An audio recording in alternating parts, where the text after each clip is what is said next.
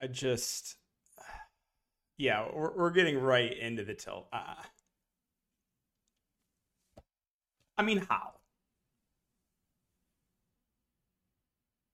I just watching Jaren Jackson Jr. play basketball takes years off my life. Years.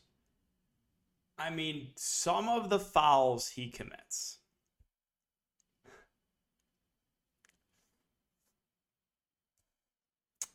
If he doesn't get in foul trouble here, I probably have the nuts.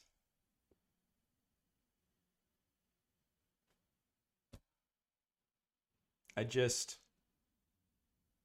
don't even know what to say. I mean, he's got 5 fouls and he's going out hard contesting Cat on a 3-pointer and he fouls him.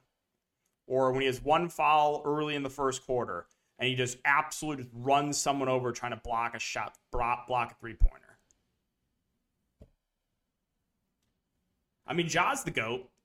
That we know. I mean, that he absolutely took over. But yeah, I am just in full pain here. So going over the rest of my lineup, no surprise, I had 4 Heat. Vincent, Oladipo, Struss, Bam. Depot, Struss, and Bam all smashes. Jaren Jackson Jr. played like 15 minutes. Like I said, if he plays 30 plus, he's breaking the slate. But once again, he can't keep his hands to himself. I'll probably keep playing him, and I'll probably keep getting let down because I just know if I fade him next game, he's going for 50. And if that happens, you might not see from me again. So yeah, I just might just have to keep playing him. Just simple as that. But yeah, John Morant was an absolute smash. Cam Johnson is solid, and then Cat was a smash. Just super tilting. Cat, massive foul trouble. He lost big minutes. Obviously, Jaren Jackson Jr., massive foul trouble. McDaniels is outscoring Vanderbilt. Then he got in massive foul trouble as, you know, a pivot that I mentioned. So, yeah. Just so many fouls in that series, the Memphis-Minnesota series. But that's it for the look back, guys. It's gonna be a great night. But yeah, if Jaren Jackson Jr. doesn't get in foul trouble, I could be looking at a takedown. But hope you guys had a good night. And let's talk about this slate. I guess really quick for the intro. If you guys are looking for more in-depth DFS content, I do offer that on patreon.com. You can check it out, link down below. The sponsor of this video is Prize Picks, also another tilting part. So I hopped on all the Heat overs right when Jimmy Butler got ruled out, so I hit all those. But the 3 players I took overs all got in massive foul trouble. Jaren Jackson Jr. rebounds, massive foul trouble. Patrick Beverly over PRA, missed by like a point, massive foul trouble. And then Jay Crowder, massive foul trouble. Cool. But yeah, Prize Picks, the player prop site, guys. You can use my discount code DKDFS for a 100% match up to $100. All right, so let's just get into the video. Chicago, Milwaukee, Denver, Golden State. So both these games have some blowout risk. So there's going to be definitely some game theory involved when you're making your lineups. But let's start with Chicago. Massive blowout risk here on the road, even if Levine or Caruso play. But right now, it's not expected that Levine plays. Caruso, I think, is more 50-50.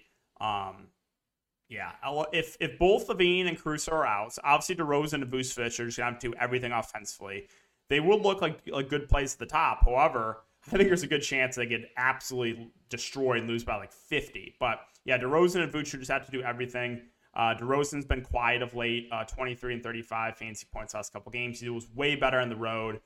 Vucevic has been relatively consistent. Didn't have the best game last game, but I would say he's probably been the most consistent bull this series. If Levine and Cruz are out, then you're just going to get pretty big run for Pat Williams, Kobe White, and DeSumo. Pat Williams at 5K, kind of just there. I don't love it. I think there's other guys in the mid-range. I like the ceiling more. However, if the game does blow out, he could play in the blowout. So, like, you do have to factor that in, that, like, if this game turns into a massive blowout, Pat Williams could definitely be on the court to close it out. And then guys like Kobe White, Io. If there's no Caruso and Zach LaVine, I assume those two are starting along with Pat Williams, Vooch, and DeRozan. So if that is the case, they're going to make for pretty good plays. Kobe White's been struggling with a shot. However, if there's no LaVine and no Caruso, he's probably going to have to play pretty big minutes. And then Io would most likely start at the point, would make for a good value as well. So we'll keep an eye on that news with Caruso and LaVine. The rest of the Bulls, I mean, I guess with no Cruz and Levine, like maybe you can consider like a Javonte Green who might play like 15 or so minutes. Derrick Jones Jr. has been playing a little bit. Again, I don't know if it's worth it to go there. You've been seeing Tristan Thompson play a little bit of backup 5 run, but not enough to really consider him. So I think that's it for the Bulls. Moving on to the Bucks. So Giannis Antetokounmpo, 11-6. Great matchup. I mean, he looks phenomenal if you can afford him at the top. Obviously, you do have to factor in that they could only play 3 quarters, but so like 2 games ago when Milwaukee blew them out, Giannis only went for 40. So like that is a risk with Giannis. Is there's a chance he only plays 3 quarters here. Drew Holiday, basically the same thing.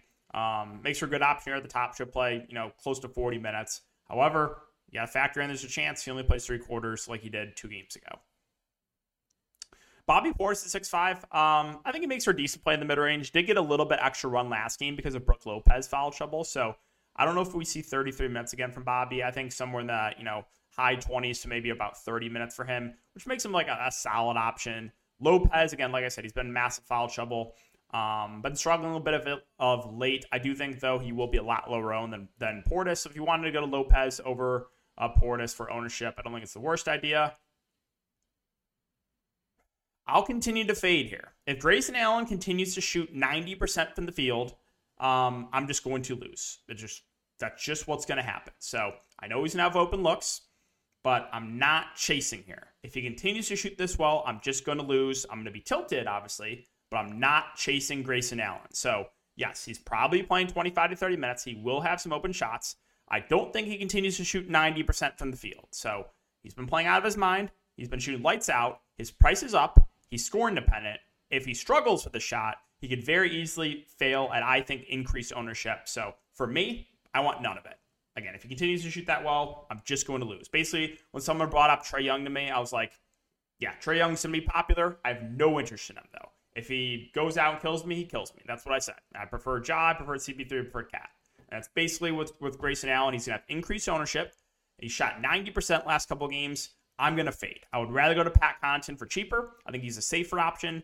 A little bit of a better rebounder. Probably plays 25 to 30 minutes. I would rather have Pat Connaughton than Grayson Allen. And then Wes Matthews at 3.6.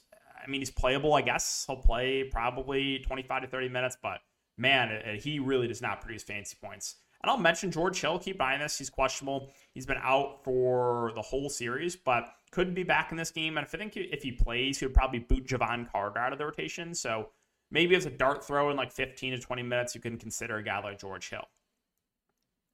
And then in the blowout, I will mention this. Like in a large field tournament, I don't think these guys will most likely not be in the regular rotation. But if Milwaukee's up like 40 in the fourth, then you can look to guys like Thanasis, like a Serge Ibaka.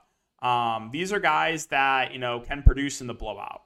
So again, it's not something you can really recommend with confidence, but you can at least consider those guys in large field tournaments if you're playing for that massive blowout. And then Denver and Golden State, the game I think has a little bit of a better chance to stay competitive, but still obviously has some blowout risk playing on the road at Golden State. Jokic 11-4, like I said, Denver's gotten blown out of the 2 games they played at Golden State, but if they want any chance, he's got to have a big game here. So I think Jokic makes for a good option here at the top. Aaron Gordon, I've played him back-to-back games at low ownership. I think he still looks pretty good here. He's playing mid-30s minutes. He had a quiet first couple games, but has really stepped it up. He has to be more aggressive on offense for Denver to win. So I think Gordon's a solid option in the mid-range. Will Barton has really, really taken a back seat. He really hasn't done much offensively. If you want to go to him at lower ownership, I think it's doable. But what I've seen the last couple of games, he is definitely taking a little bit of a back seat. Monty Morris, I've been really high on him when he was like, mid 4K range. Now he's 5.4. So the price point just feels right for Monty Morris. So don't love the price point there. Bones Highland at 4.3 should play somewhere in the neighborhood of 15 to 20 minutes. If he plays well, might get extended a little bit more. Maybe if the game blows out, he'll get a little bit of garbage time run. So I think he's in consideration for GPPs. The dust of Jeff Green, minutes have been way down on him, so don't think we can go there. The dust of Austin Rivers, however, has been playing more. Did have 5 steals last game and still only went for 17 fantasy points in 36 minutes. Take away those 5 steals, and Austin Rivers has 7 fantasy points in 36 minutes. But seems like they've been wanting to play Rivers more this series than Green. So I guess if you want to choose one of those washed up veterans, go to Austin Rivers. But my God, does that just make me want to puke if you play Rivers. And Boogie Cousins, Mike Malone, stubborn, continues to play him the backup 5. He's been very productive, so I like him. I don't really think there's a risk of a DNP here because he's played every single game so far this series, and he's going to play around 10 minutes. And like I said, he'll be very productive when he's on the court. So I do think Boogie's a pretty good value play. JaMychal Green's at 3-1. He'll play a little bit, like probably 10 to 15 minutes, but I think I prefer Boogie if I'm going to take a dart throw on one of those cheap guys. And finally, Golden State. So Golden State's been a team I've kind of been staying away from for majority of the first round. But now their price points look pretty favorable here. And they're playing at home. So, yeah, Steph Curry, 9K, no longer a minutes limit. So I think Steph makes a pretty good option here at the top. He can still hurt you if he struggles from the field, but if he's going to play like his normal minutes, I think he makes for a good option. Jordan Poole continues to play big minutes. I think we get mid-30s minutes from him. I think he's a decent option in the mid-range. And then Klay Thompson clearly has a ceiling as well. A little bit more scoring dependent, but he can go for 40-plus easily. So the 3 guards I like for Golden State. I think Draymond's a pretty safe option in the mid-range. He should play mid-30s minutes. Andrew Wiggins, I'm kind of just indifferent on him. Played 37 minutes last game. I think we get 30 to 35 minutes from him. Makes him just a fair play. The bench, I have a hard time getting to anyone, really. Otto Porter, the minutes been down on him. Only played 15 last game. So a little bit hard to feel good there. They did dust off Kuminga. I will mention, so I'm not sure if Kuminga will definitely be in the rotation again, but if this game blows out, Kuminga is a guy that could crush in that garbage time. So, if you want to roll the dice in Kuminga and, hope he's in the regular rotation, if the game blows out, he could crush. I think it's definitely viable. Gary Payton, again, only played 7 minutes last game. Andre Iguodala played like 13. These are all guys that are playing, very limited minutes. They've been giving the starters pretty big minutes.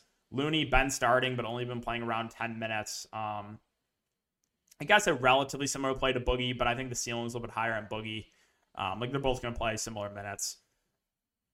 Bielitsa only played 5 minutes last game. Again, like I said, they've been, tightening that rotation. But so hard to feel confident in anyone. I will say, though, if you're going to play for the blowout in this game, I think Kuminga is the first guy I look to. And there's a chance he'll be in the regular rotation again. And if he is, that's going to make him a safer play.